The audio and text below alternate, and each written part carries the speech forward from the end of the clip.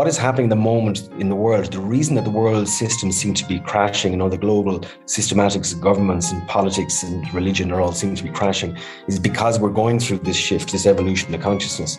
It is so that we can more or less mature in our spirituality, so that we can empathize with and sit with the turmoil while at the same time having a state of grace.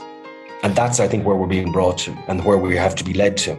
We have evolved physically from survival. So once we got over survival, then we started evolving at the intellectual level. Now, I believe that the intellectual level and our mental reasoning has gotten stuck. And what has happened is our consciousness has become very much focused on that. At the moment, we're focused on our individual consciousness. And then it's like as if there's a separation between our individual consciousness, your consciousness, the consciousness that's out there, universal consciousness. And where we're being brought to now is we're evolving not from a level of pure consciousness, but we're going from consciousness to an awareness. So when you're conscious of something, it's mentally driven and it's in through your mind. There's an awareness before consciousness. And so consciousness is just one aspect of humanity, but the underlying aspect of it is awareness. And that's where we're going to. So if you were to sit and meditate, in the past we used to meditate and we would use mantras or we would use different visualizations. That's all consciousness. It's all in the conscious mind.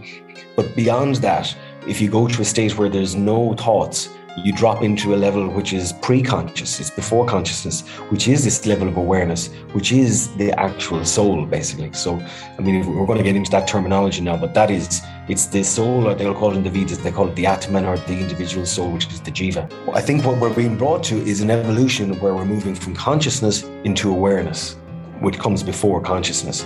Yes, consciousness will get you to focus outwards. Sometimes you can use consciousness to focus internally, which gets you to a certain level.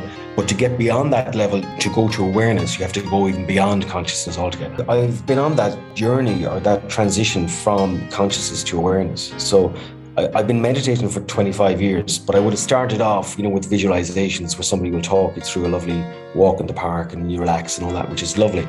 And then I progressed to mantra and to other meditations where you would have no thoughts. So you use some kind of an instrument, whether it be a mantra, a Vedic mantra, to stop the thoughts basically and to fall into nothingness.